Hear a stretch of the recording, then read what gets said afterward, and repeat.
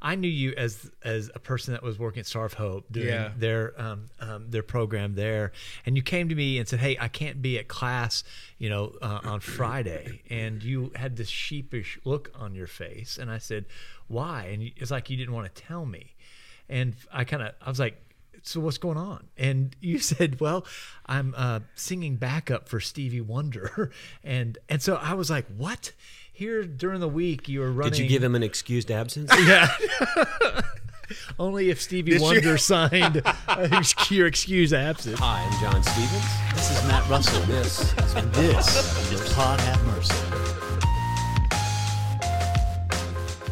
Today we're joined by Kenneth Devon. John and I are going to be in conversation with somebody I've loved for a long time, who is in the city doing multiple things. I met Kenneth when I was teaching a class at Fuller Theological Seminary, and he was a student, and quickly came to know that this was a really special human being. And so, Kenneth, as we start out, would you just tell us a little bit about yourself, what you do, kind of your day job, and then we'll get into your multiple side hustles. Crazy, right? Yeah, so I'm currently at the Salvation Army of Greater Houston. I just transitioned over in the pandemic, which was crazy. So I'm the executive director of navigation services for Greater Houston, which is Harris County, Fort Bend County, and Montgomery County. And so I oversee all of their social service programs. So primarily that's all of the housing programs. We have about 6 or 7 programs that we actually provide rent subsidy for formerly homeless individuals. So we have a team of managers and case managers and housing navigators that provide wraparound services for these individuals and families. And we changed the name to Navigation Services because we really wanted to kind of be the hybrid from unsheltered street life to stabilization. So navigation is really kind of this life navigation of really helping them we are being the bridge to help them really kind of figure out what their next steps are. And so we have a navigation center in the Midtown area where they can come in and get basic human needs, food, water, laundry and all that. But I came on board 2.5 years ago for really 2 purposes. One is program operations, and the second is really mission coordination. Which is really helping the Salvation Army shift and realign itself back to its mission and the flourishing of all of our programs. And so part of that practically is, hiring people with heart and who are aligning themselves with the values and the mission. And the other part of that is really creating a work culture where we can provide more care. So it's a shared responsibility. It's us too, as an organization, to really be a part of, providing more intentional care for those who are on the front lines every single day. So it's a huge task. And, I'm like, this is crazy because, you're looking at somebody who has no experience in any of this. Yeah. So what's your background? How did you end up as the executive director of navigation? How did this even it's like, I don't know what I'm doing, But now, just before this job, you were in homeless. Yeah, I was ministry with Star of Hope Mission for 7 years. Okay. So, and I basically developed their outreach ministry, and I was doing kind of frontline, had a van going under bridges and encampments and kind of doing case management solo, just me, didn't have a team at the time. It was kind of like a trial and error for Star of Hope. They wanted to really go deeper into their reach and wanted to extend their services to the unsheltered population. And so that was a divine encounter with their leadership team after hearing my story and said, we just feel like you're the guy for this. And I'm like, after what I experienced with my brother and what I dealt with, there's absolutely no way that I could really do this. That was some hard years, and I felt this yes in my heart. And so I onboarded with Star of Hope, and again, with no really no kind of map, and just they gave me this canvas to kind of really create their outreach. And they gave you that canvas. My understanding is because they had heard your story about an encounter you had with your brother, and some of those, and they said, whatever you did there, could you figure out how to do it here in a larger scale? Yeah. Can you talk? But I want you to go back and start like earlier than that, because people may not know your story. That's true. I just read the article. I mean, I know. before you get to this interaction with your brother, I mean, you went to study in school for other things, and so go from there, and then get to the story about you. So my whole life is surrounded by music. I mean, music was my life. I went to music schools all through elementary. I went to a music conservatory in high school and middle school and college. So, I mean, that was my dream. That was my desire. And so I worked really hard to get a scholarship to Berklee College of Music in Boston. And, when I left Houston, I knew that I was not coming back to Houston. Like, I knew my life. Everybody leaves their hometown. We all say that. My Never life coming back. is to be lived on the East Mayor. Coast. My parents left, and I was like, this is it. Like, I loved every minute of it. And I went, I mean, it just felt right. It felt good. Was your dream to be like in LA or New York, just singing your guts out? Yeah, I mean, of course. And so you're at Berklee, you're among the best of the best. I mean, it's just like, and so that was also very intimidating, but also very challenging, because it's like, you got to really step up. And it's every man for himself. So the whole goal is to really kind of build yourself and to make these connections and, get on a tour and all that. But I discovered while I was there that they had this major called business management. So I was like, well, okay, I like that. Let me major in that. So my degree is in business management with emphasis in music, in the music industry. Because I wanted to kind of get involved in the music industry. And so I started interning at Atlantic Records my sophomore year. My third year there, I got a gig with Lupe Fiasco. He's a rapper that was with Atlantic Records, and I was a part of his PR team. So we did his first album, The Cool, that came out in 2006, and we were just kind of doing all of his PR stuff all on the East Coast. So I was like, man, okay, I think my niche is like the back, behind the scenes and kind of doing the record label stuff. And then that kind of shifted when I got the opportunity to kind of audition for background singing. So it didn't initially start with the background, singing, but that kind of transitioned while I was there. And so, but I mean, the idea was, this was my life, right? It was all about, getting opportunities within that industry. And so, so then I moved to New York, and I was there and got on tour and was touring for various artists. And it's kind of just this kind of grunt, like you just kind of make connections. You kind of at some point you don't do so much auditioning. You just kind of you get phone calls, and that's kind of how it works. It's all about who you know. So I was doing that, and was doing it at a very young age, and I was making a lot of money with per tour, and I was like, well, this is it. This is my life, and and so there was a community at Berklee that I was connected with. It was a Christian community that was just really was kind of really seeking me and kind of invited me to understand more about Christ. And I actually encountered the Lord on tour. I had an encounter with Jesus on tour, and it really began to shift things for me. So I left Berklee to go on tour. So what happens is that when you go on tour, you don't necessarily have to stay at Berklee. So I didn't go to Berklee with the intent to finish. To make connections. Yeah, it was like this bridge to kind of get me on where I wanted to go. And so, so when I really began to kind of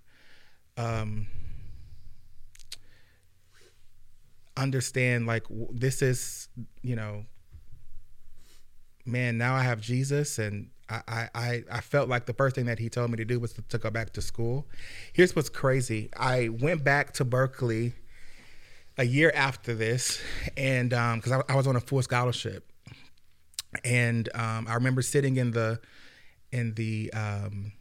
advisor's office when I went back to Boston to try to figure out, how will I make this work? I have 1 year left. Do I have to pay for it? What is this? And so she comes back an hour later. I'm sitting in her office, and she says to me, Kenneth, we can't find your paperwork that indicated that you left, and your scholarship is still valid according to our records. You're welcome.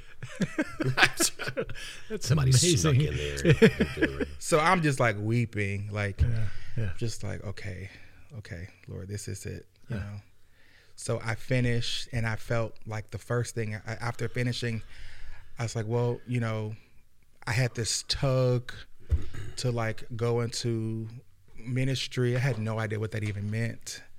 And so me and one of my best friends from Berklee, who was also touring, we just decided to go back to Houston. We drove a red two-door Pontiac car, and we drove 30 hours from Boston to Houston with no agenda, not really knowing what we wanted to do at first. And so I just knew that I wanted to kind of get into ministry, and I did not know what that really meant. So that led me to a kind of initial internship for ministry, one-on-one, that I started at Lakewood Church. And then you led worship there for a little while? Yeah, as well? I was there for like 4.5 years. Okay. And there I was still in this kind of like, okay, what is my life? Like, I went to school. I'm not like, I'm there's just this tug of war of like in my heart of where am I and what am I doing? Did I make a mistake? Is this just like, is this all emotions? And, what is this, and I'm wrestling, like, I just came from like the music industry. Like, I don't have money here. They want me to pay to do an internship. Like, this is crazy. Like, and the Lord was just really, just piercing my heart, man, and my character. And so that was like this, that journey, during my internship, and just kind of my introduction to ministry, was trying to figure out who I am and what is my purpose. All I knew at that time was that Jesus was what is making me successful. and so everything since I came to Houston has been built on divine appointments. Everything. It's just been this journey with him of like just giving my yes to him and helping him allow me to understand that my success actually isn't found. It actually finds me. And so I've been on this journey, and it's just been like this crazy ride, And so in the middle of that, I was with some group of friends that we were doing an outreach ministry with Lakewood on the streets of Houston. And it went well and all that. Going back to my car in downtown Houston, there was this gentleman that was running towards me. And I turn around and he's running towards me. And I'm like, I don't know should I leave or stay? And as he's getting closer to me, he starts weeping and crying. And then he starts calling my name. And I could not recognize him until he got closer to me. And our eyes connected. And I realized that this person was my blood brother who I had not seen in over 15 years. So, background of that is that he was, he had been addicted to drugs since he was 12 years old. And, just really was, he had just a really rough life. And I had heard stories about what he had encountered and what he was doing, but I've never seen him since, since he left. And this was before I even moved, to Boston. So, seeing him for the first time was like, it was I can't fully describe in words, that moment. I know I had an anxiety attack. But that moment shifted the trajectory of my life, and how I see life and how I live life. And so I ended up taking him in for 2.5 years. So you see him on the street, and then you take him home that night. We spent 13 hours initially together that first encounter. Wow. Straight. Literally. I mean, I remember sitting at Whataburger. That was the only thing that was open. And he just told story after story after story. And it was like someone was putting a knife in my heart and stabbing me while smiling. I just could not believe this was his life for this many years. And of course, he made some, he had some faults in it, and, he didn't do everything right. But, it's different when it's your brother. It's like, you don't really care this is all you have, And so, yeah, I decided to take him in without anybody knowing, because I knew that if I did, the police would be at my house the next day, because, nobody trusted him. And, his addiction led to behaviors that, Yeah. So those 2 years, I'm still, I don't know really what I'm really doing as far as like my job, or I'm still trying to figure that out. But he became my project. He became my whole focus. I remember I had a new Apple computer, and Google was like my best friend. And I would Google everything. I would figure out, my idea was I needed to understand all of these different programs and these rehabilitation centers. And we met with at least 30 people, 30 organizations, and going from this place to this place, trying to, get him the appropriate care and counseling. And we did it all. And it was exhausting. It was probably the most, it was the hardest 2 years of my life, in every way. I remember sitting in church one Sunday, and the Houston Police Department called my phone. And I remember rushing out into the foyer, and I answered the phone, and they asked me, "Is this Kenneth?" I said, "Yes." This is, Officer such and such, and we wanted to let you know. And my phone dropped, because every day in my house, that was the anxiety of, will his decisions, kill him? Will he live or die? And so it was just this constant stress of, so it was just, there was deep valleys, and, we had some great mountain moments as well. But, he was just so deep in his addiction, and he had this yearning to be on the streets. It was almost in his DNA. He's just, it's just, that's all he knew. And so, there were nights where he would call in the middle of the night, and he would be at this abandoned house in the middle of Third Ward, and he would say, "Hey, can you come and get me?" And it's like things that you would see literally in the movies, where you go into an abandoned house, there's no running water, there's no electricity, and you see him in the corner, and he's sweating, and you just like dragging him out, taking him home, and feeding him, bathing him. This was my life for 2 years in private. And I was at a coffee shop in downtown Houston. And at this point, I had transitioned him to a facility in Galveston, Texas. And I'm just sharing that I met this Indian lady who was at a coffee shop, and I'm sharing the story as I'm sharing it with you. And I get an email from her the next week or so, and she emails me back, not knowing at the time of our conversation. She emails me back and said, "I would love to talk more about your story." She was the editor-in-chief of the Texas Monthly. It's like, okay.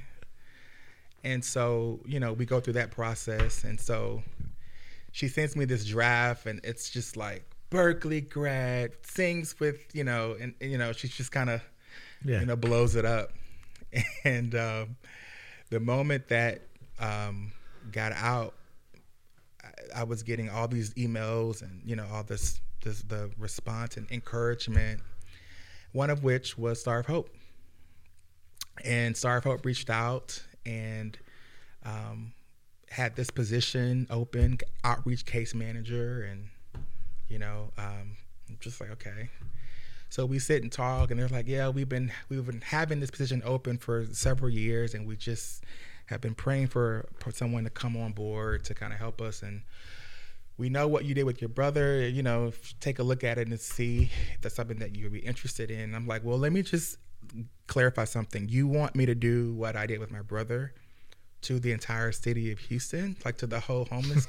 Like, are you insane? Take them home, bathe them, clean them up. Like, are you pick them up at 3 in the morning? It's like, I had so much, like, that was the worst years of my life. Yeah, like, I didn't do the article right. Did that sound like that was a lot of fun? Like I'm crushing like, it at there's this. a job You're gonna pay that me? does this. No wonder you can't find anybody Not for 2 enough.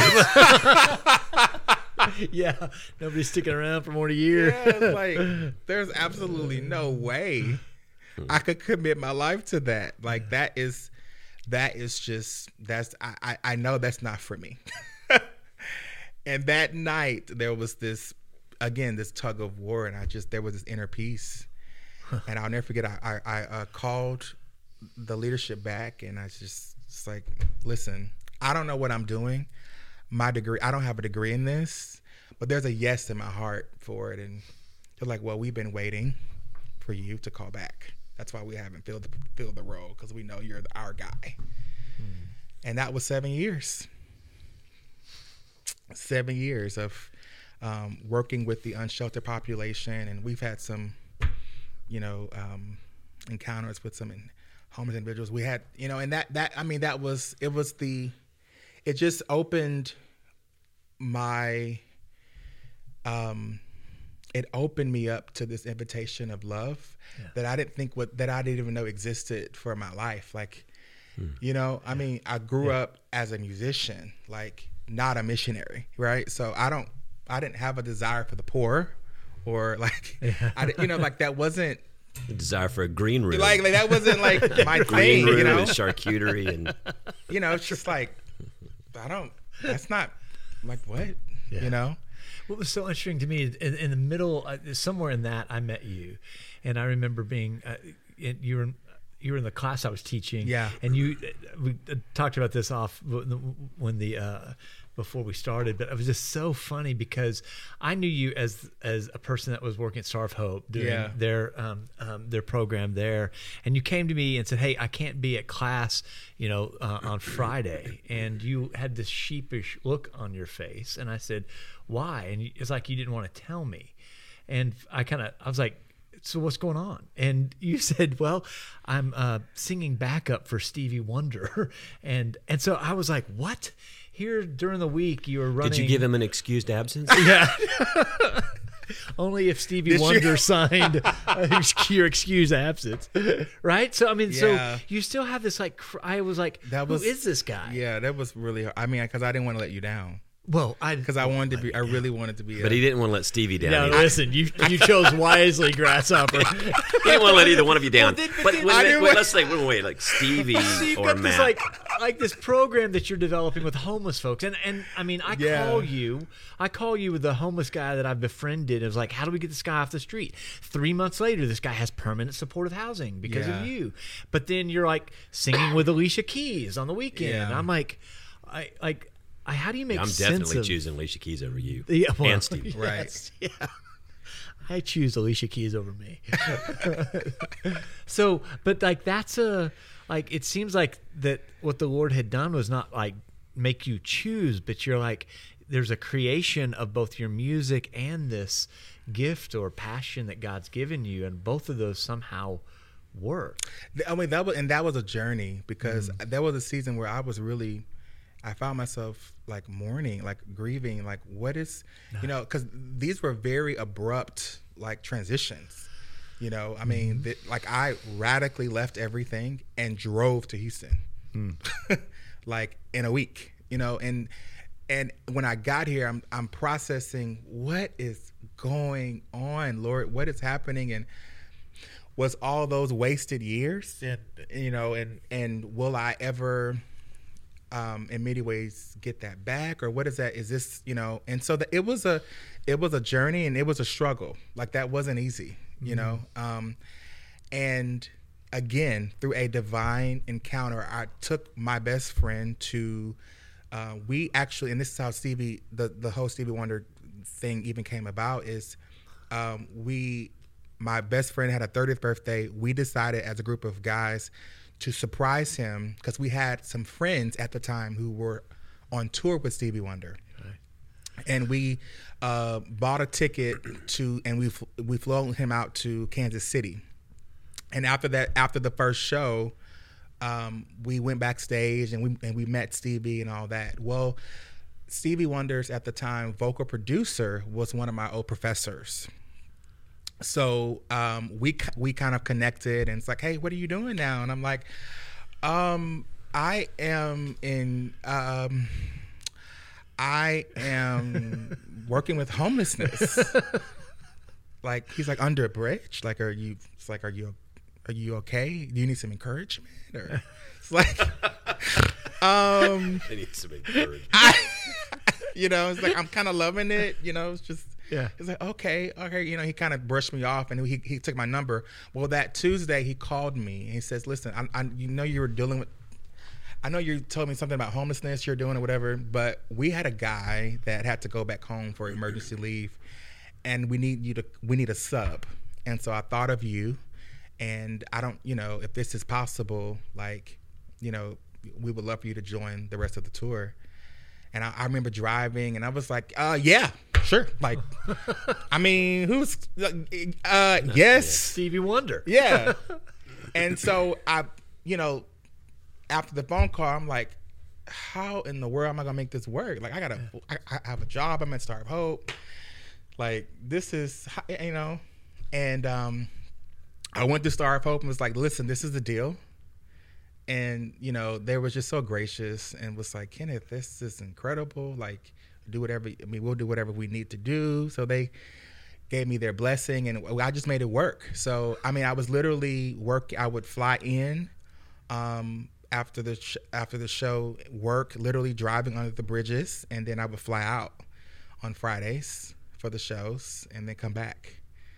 And it was just this crazy, so here's a funny story. So one of my clients under the bridge, she asked me, you know, how was your weekend? And I was like, well, if I tell you, you probably won't believe me.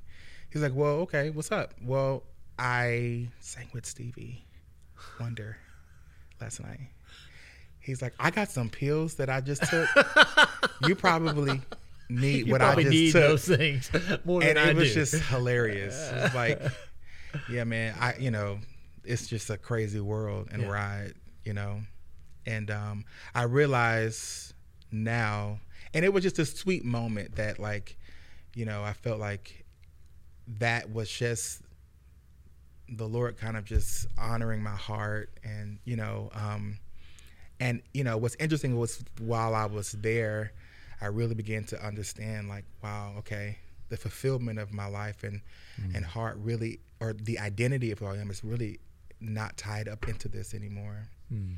You know, and I think that was why the invitation, like why the Lord invited me back, so that I could really see clearly, like, this is that my life is so much bigger if I am willing to allow him to continue to write my story, that there's just unlimited possibilities of what he's able to do through me. And I realized that, you know, this second time around, it's like, okay, yeah, this is great, amazing. Stevie is hilarious, like, it's amazing, you know, but there is so much more, you know. And so that was sweet, and it was really for me, because I was trying to figure out, what is this, you know, like, how do you make sense of all this? Right. Because this is crazy. Right. It really is. I love the timing, you know, in theological terms, there's like a chronological time, and then there's this like God time, it's Kairos time, yeah. And it's like, for some reason, there were things that you said that just kind of came and unfolded in your life, and then you needed that little period of time, your brother, and doing this with Star of Hope, and then you went back to this thing that you thought you were going to be and do, and that you love, right? And you realize, okay, this is not what it was before, because my life experiences redefined what fulfills me, you know, what my passion is in life. My brother often tells me, you know, like, you helped save my life, and I get all that. But what's really, and my response to him is always like, man, you have helped awaken a life that I didn't even exist. I didn't know was even possible for me. And you invited me into an invitation of love that I didn't know existed on the inside of me. And you know, I'm living a dream, a new dream, his dream that I never knew was possible, that I never knew I had. And it has again, it shifted the trajectory of how I see life and how I live life. And it's allowed me to understand that, again, success for me is only really truly found when I'm walking in the divine purpose and calling for my life in him. And it is in that place where I've found truest fulfillment and eternal joy. You know, to where even on my worst day, you know, when someone takes, it's like, man, this is what I am called to do. And it's not that I'm neglecting all of what I've experienced or all of who I am. It's this beautiful, you know, mosaic of like what God is doing in my life, with my simple yes, you know. And I'm still on this journey, you know. I'm 34 years old. Like, this is not baby. This is crazy, baby, you know. Baby. Yeah. Like, it's crazy to me that you, like, that simple yes. You say yes to something that, like, you're not qualified for, and you don't feel you're qualified for. Well, that's but why you actually have all these gifts for. Well, then that was the reason why I feel like I needed to go to seminary. It's like, maybe I should. I gotta get credentialed. It's like, maybe I should just try to go back to school. Yeah. And you know, so I'm just trying to figure out, like, and discern, like, what is the next step, right? And so a part of those steps was, hey, let me just, I'm not, it's just me and my brother. Let me just go to school. I don't know how I was doing that. Yeah. I was just, but I felt like I needed to get credentialed or get, Yeah. So Fuller, man, it's just I wept when I graduated because it was such a part of my formation. It was such a part of me discovering like what is God called me to do. Yeah. And it helped me put language to it. And it was just, and the friendship and the kinship that's come out of that was also very transformative for me in my season of, I'm super young. I was just trying to understand what's next. And people like Matt and others, Karen Parchman and Andy, and, were just helped bring language, to what the Lord was doing in my life. So that was a very transformative season for me. And so, that's why I have a deep place in my heart. So I'm shifting gears a little bit because this is fascinating to me, and it's come up as we're doing some visioning and discernment at Chapelwood and different campuses and how we engage in ministry in the community. Language is very important. Yeah. I've always known that as a culture guy, but right. I'm discovering when we were on campus and we have a food pantry. A food pantry's been the third largest food distribution site since the beginning of the pandemic for the Houston Food Bank over on this campus. And now they've gone to this, they call it the client choice model. And we refer to them here our clients. Yeah. And as we were doing some brainstorming, there were some young, there's just some young, way more innovative and creative and smarter people than I'm. There's like, client just such a transactional kind of, why don't we use community or is there other language we can use? Is there other language that we can use that make neighbors, make the people who come in? Because what happened was there were folks that come to the food pantry to get food. They were there volunteering and helping to prepare for the thing. So, we have clients helping us today volunteering. Right. And I didn't think about it until that came up. You used the term, a couple of terms, navigation. I love that term. And you also use a word that I think is probably foreign to a lot of people who sit on the top side of society. You use unsheltered, not homeless. Talk about the language and the transition of why is it important that we think about the words that we use? Language brings people into community, So when I refer to our unsheltered population as friends or neighbors, or even those who are sheltered as guests versus clients, or people who are in our housing programs as participants versus clients, they're participating with us in our programs. It creates for them a sense of invitation for them to move into not just being a part of a program, but really deeper community and connection and kinship.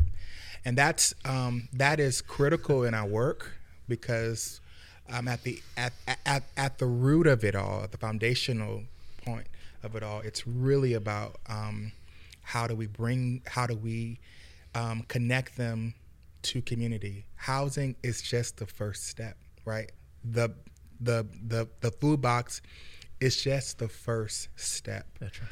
Right. And so we a part of our mission coordination is really bringing in and surrounding our team to understand how critical language is because, and then, a part of it too is, it triggers trauma also for certain, individuals where a client is, for some it's considered a case or a number, right? And so how do we use different words and language to help shape community around them and to help them reimagine what that looks like? So a part of that is how we engage with them, and the words we say matter. Mm-hmm. They truly matter, and that's been a huge part in shaping our culture now, is that we care even with the words that we say. Yeah. and how we engage with our I think homeless that folks. I think that we try to do this podcast to speak faith, but hopefully to people that are not in an overly staid way, right? That can people who may say I'm spiritual but not religious, or I don't do church, or I don't like church, I don't connect to church. But we also have people that are in the church that listen to this. I wonder, there's been such resistance around the language. People want to say, well, that's just the push of the woke generation and the political correctness, and the old words worked fine. And I'm learning that when I hear the rationale, this is what I think would be very important for no matter where we are on the spectrum of our spiritual growth or self-awareness, is that ask people why those words are important to them. Yeah. Ask them why they use those words. Yeah. When you explain why you use those words, it's very biblical. We want you to be in community. We are connected. We don't want you to feel like you are an outsider or an outcast, or you're not worthy, or you only are valuable to us in this moment for this transaction. Right. But that you're actually you're with us on this whole journey. You might be unsheltered right now, and I might be sheltered, but we're still two human beings who are on a journey together. Yeah. It's huge. It's huge. I remember being somewhere where I called someone an ex-con. He had spent a long time in prison, and he came to me later and said, "Hey, would you think about that language?" And I was like, "Yeah, help me with this." He said, "Would you think about calling us and using the language of a returning citizen?" And I was like, "Damn, yes." Because that all of a sudden I saw a prodigal son coming back home, right? I saw someone that had returned from something, right? That this, and the ex-con, or whatever that category was, put someone in this super judgmental role. I didn't mean for it to. It was just the word I was given. Never thought about what it meant to use that word. And now in those situations, I realize, a lot of these folks want to return and be returning citizens. They want to give back. They want to, because you're defining them based on a previous definition. They paid the penalty. Yes. And served the time. Right. Yes. They're no longer a convict. No longer will I call you. It's almost like if I say, I got people in my church go, "Hey, ex-adulterer, how are you doing? Yeah. With your new wife?" I'm fine, thank you. Right? Yeah, we don't do that. No, we don't do that. No, but we do that in categories like you're talking about, John, where I also think the question I've always asked is, in those kind of movements, like with your brother and you even, I as I've gotten to know you, I wonder who got saved in that. Your brother for sure, but you got saved. Absolutely. And so there's a mutual saving that the Holy Spirit does in the middle of that. And if language keeps me away from that experience, I'm impeding something that the Spirit wants to say, hey, there's a oneness of God that's going on here. From someone who's living on the streets and who's just, who's in the middle of addiction, like the theology that they face is rejection every day from everything around them. It's a non-inviting, non-engaging, approach, and a part of that is language. Before you tell me what the rules are, tell me what's possible for my life. Tell me what the unlimited possibilities are for me. That could help me reimagine what is next, or what could be next for me, versus telling me, take that off. We don't, how many bags you have, how much do they weigh? And so,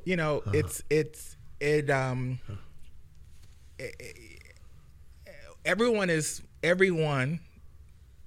wanting to belong, and that was one of the things that I felt like me and my brother. That's what drew us closer together, because I saw my brokenness in him, and he's, and so we share this deep brokenness together, and we both were wanting a place to belong, and we both were wanting authentic community, and I had to respect him for who he was and is, and I had to see him above his addiction and above his lack of, education and all that. And it challenged me to engage him at a level where he's respected and he has dignity, because that was a part of him, of the shaping of his own heart and life. And I understood that was a critical part in the journey together. And that's no different from anyone that we, encounter daily, is that the question for me is, how deep do I want to love my brother? And I had to change in that process, and, that was a huge part of it. It's because it was a shared responsibility. I had a responsibility to let go and to kind of remove the blinders, so to speak, of like what I, thought and how I would, approach him and his situation. And I had to see myself among and say, man, there is no difference. I mean, everyone is asking and searching for this sense of belonging. And it starts with how we engage and how we identify each other. And that's a huge part of what we're after right now. I mean, we even use the word care management versus client management or case management, right? Because these, who wants to be identified as a case, as a number, right? Yeah. But what do we do? And so we're helping our teams understand that next step is driven by them. It's their values. It's not our value, it's their values. So what is most important to you? And I had to really ask, like in this journey with my brother, well, listen, I know I can see and I have a vision of what I feel is best for you, but that may not be what your value is right now. That may not be what's most important to you right now. Yeah. And what I learned is that what was most important to him in that moment, in those trying years, was he just wanted a brother. He wanted a connection, and he wanted to feel as if this was a place where he can be himself without the parameters of rules and regulations. And so one of the first things that I said to him when he came in is like, listen, everything that you see is yours. You don't have to steal anything. It's yours. Wow. And it shifted. Something shifted because he felt as if he had a sense of ownership to where he can be himself, and he's not looking over with him. No one's looking over him with a microscope and saying, hey, they're waiting for you to fail. This is a lot of what we're talking about now, how church does ministry, how our church does ministry in a community that's radically diverse. And there's, churches always have this mentality. It's like, okay, we have this group, we kind of all look the same. We kind of come from the same socioeconomic background. For most, we have some diversity. Like we got one slightly off-white person here, and we got diversity, right? But then they're like, well, we're in this changing community. Yes. And that's now Hispanic, and there's homeless, and there's Korean Americans, and there's African Americans, all this.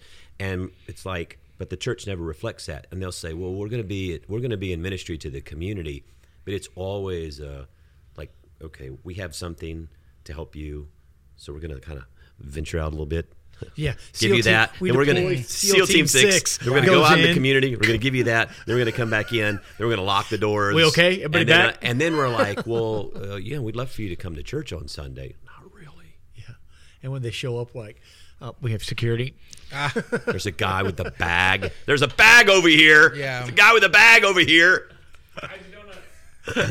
I love how but it's just that mentality of what we're trying to really wrestle with now is I think it's the evolving way of thinking about doing mission in the world is we're not doing mission in the world. We are mission in the world. It's even the bridge analogy, talking about images and language that we're talking about. The bridge, it goes in two directions. Well, why is there a bridge at all? Why aren't we just like, Absolutely. why is it one piece of there's nothing that divides us except what we create. Right. You know, right. what's interesting is that a part of that, what I've experienced is that a part of that, like that, the sense of kind of compartmentalizing missions to a committee or a people, or it's like, you know, it's like, oh, well, you should connect to the missions ministry or the mission people, and they do that stuff. And I realized, like, I was like, well, what is that? You know, like, what is that disconnect? And a part of what we're doing with our team is that, I mean, our kind of theme for the year is leaning into our own discomforts.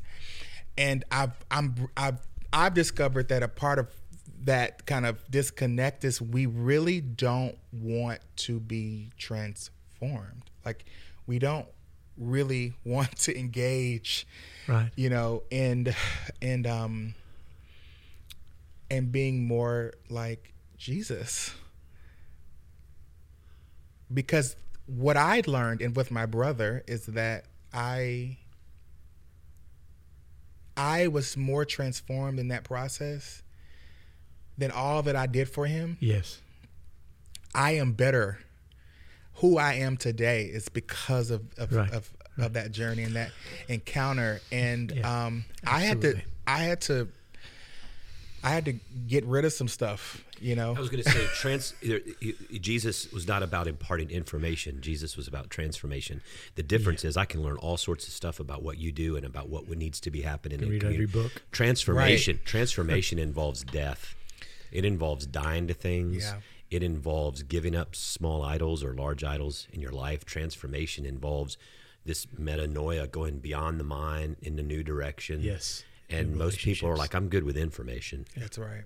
Well, since we've reduced Christianity to information, right? Mm-hmm. And so we say, you tell me what you believe. Okay. Yes, you're a Christian. Why? Because I said the right words, right? But Matthew, is it 24, 25? What's the one, the sheep and the goat, the separation of that? Yeah, it's there towards the end. Towards the end of Matthew. I should have said that. The back of Matthew. I'm sure you Baptist folks know exactly what I'm talking about.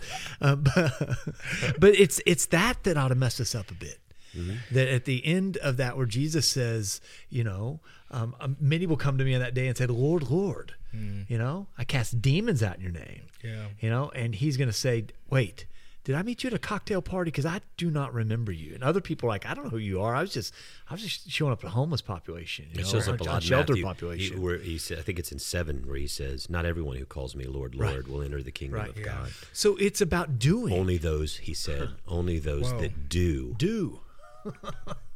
Only those that do. This is scary to me because I don't know in this conversation how much of a Christian I am, right? I mean, I want to be more of a Christian, but I think sometimes I have been so seduced by the right thinking about God that might save me from having to really do anything, right? And so I'm saying that with the hope that there's still hope for me. Right. But when you say that, John, it's like, if it comes down to that, like, Lord, keep being patient with me and drawing me forward into something deeper. Because I think at the end of the day, we want that. We're just afraid. You know, I think most of the people I'm with want that kind of, like, when you begin and John begins to describe this kind of thing that God's doing, we want that. I'm just afraid. And is there going to be someone there that's going to say, oh, you can die to that. You're going to let go of stuff that at the end you're going to say, why didn't I do this earlier? You know? Right. And I think that's what as pastors and as that's the learning anxiety. You have to cast a vision. Learning anxiety is I'm afraid that I can't live into that. Yeah. Like what you're calling me to be and how you're calling me to live. I'm not sure I can do that. Yeah. I'm not sure I can do that. I'm not sure I'm capable of that. Yeah. So leaders have to help people say, you can do this. Yeah. We can do this. We can do this together. I like that. We can do it together. How are we doing on time? We're at 55 minutes. I do have one thing I would like to, because I think it would help me, because I'm selfish and this is the way I go. Houston, and you, and also you're a skilled practitioner in this whole realm. In the last few years, and of course, pandemic has been in the forefront of everything, but I'm just going to use homelessness because that's the way it's been talked about in the city. Yes. Right. And our mayor they did this thing where like the tents and everything under 59 down you go to Minute Maid, every once in a while they come and they clean all that out. They're going to say, we're going to move. I don't know where they move them to, but they're going to move them out of certain places. And then there was an encouragement, and it was even some ministry groups in the community said, don't give to panhandlers, don't give to people on the street because it only enables or whatever, and all this kind of stuff. Help people who listen. I mean, first off, what is it like for the unsheltered population out there? And how does someone like, when you drive by someone. Yeah. What do we do? Well, not only what do you do, because I don't think you can answer that for every person, but I think how we think about what we see, because we just don't know these folk. Yeah. I don't know that we take time to know these folk. Exactly. Yeah. I mean, and I'm gonna speak from the perspective of me on the streets, as an outreach case manager that was literally hustling, trying to get folks to, and it was trying to, trying to learn, really just, form relationships. And there was always this kind of like disconnect because we're as social workers are trying to really help, individuals get on a path of their choice and move toward that next step. And then we have community that really wants to be a part and they want to play a role. And so, so what was happening is that we would have groups, that would come and they would feed and they would, provide. And then Monday we would deal with all of the food poisoning and all of the different things, diarrhea and all that we would have to, that would in many ways like deter us from, the next steps. And so, we would encourage groups, hey, there's Monday through Friday, there's groups of people that, or have either soup kitchens or that have the permits and all what they need in order to, provide those. Finding intentional ways to engage, that it's helpful, or, thinking about different opportunities that could help us and, moving towards what that next step is. And so that was, on a ground level, man, that was a little bit frustrating because we're like, we were building rapport and building relationship, but all their needs are met on that corner. They get everything that they need. So why do I want a home? Why do I want a place to live when I'm good? I got a guy that comes every Tuesday and he gives me $20.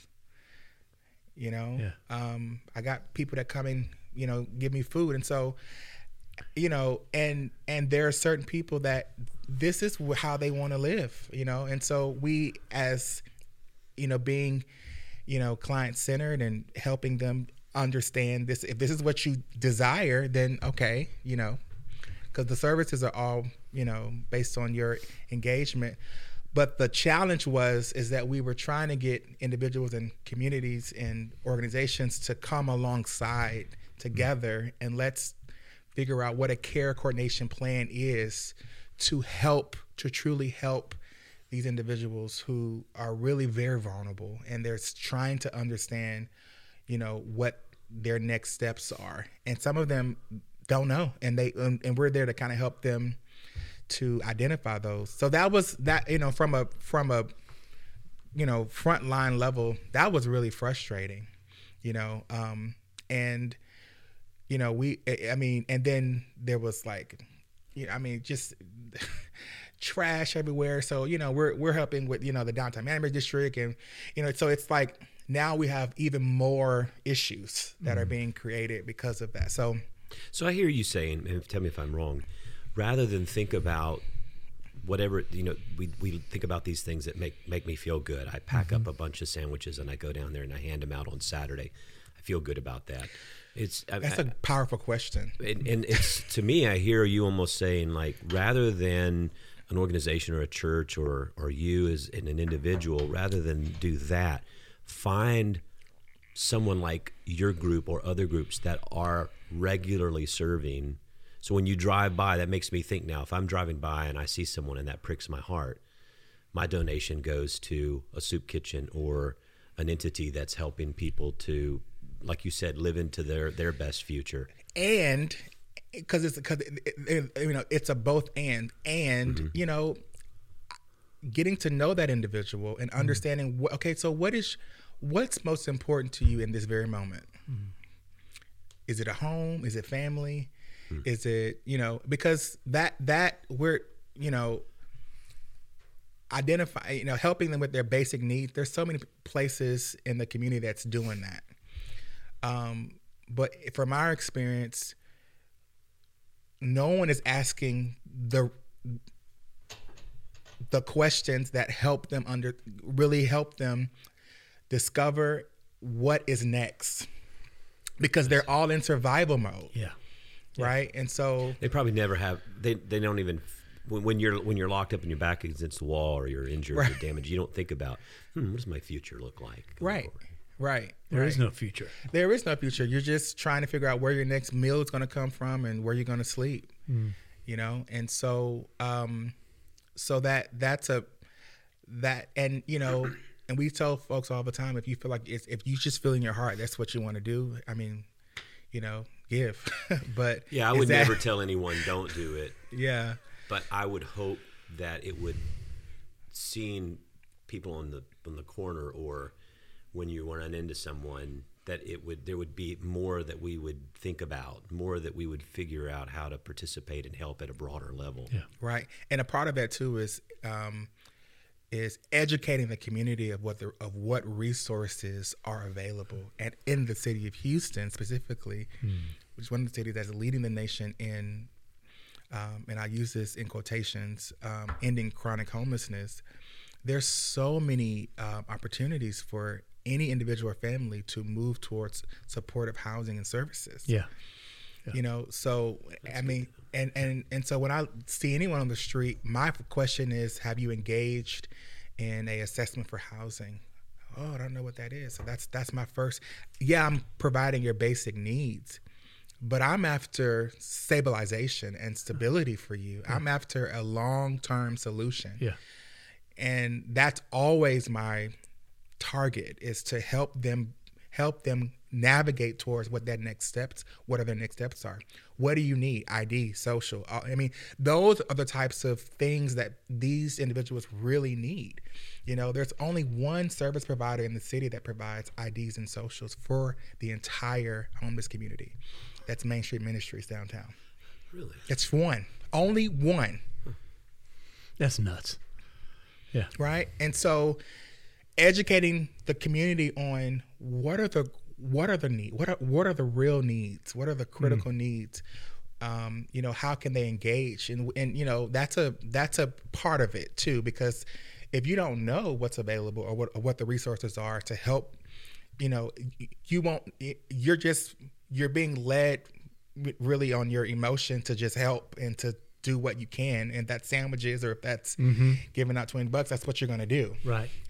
But a part of it is we, as a social service community, have to also engage within our community and to share these resources and to help our, community understand what is happening. So it's not just, if you don't know these programs exist, because they're not just, that's a part of what our responsibility is as well. So that's something that I'm really trying to, push the city and us as social service providers to help our community engage with. We just spent $110,000 in rental assistance in 14 days. So there's help. There's help, but people don't know. Yeah. People have no idea. Yeah. That's what I found to be so helpful in getting to know you, is that there is definitive pathways. Absolutely. From unsheltered to sheltered, right? And that, that take into account mental illness, that take into account incarceration and backgrounds like that, take into account traumatic events in one's life, right? And I think that's like, those are the things that I would like to be a part of, a church that kind of has a working, or at least some folks that have a working knowledge of that. Right. That as we befriend people, our friends are homeless. How do we then begin to create shelter and opportunities for shelter? Right. I think I think Jesus would be very happy at that. Yeah. Yeah. I mean, that's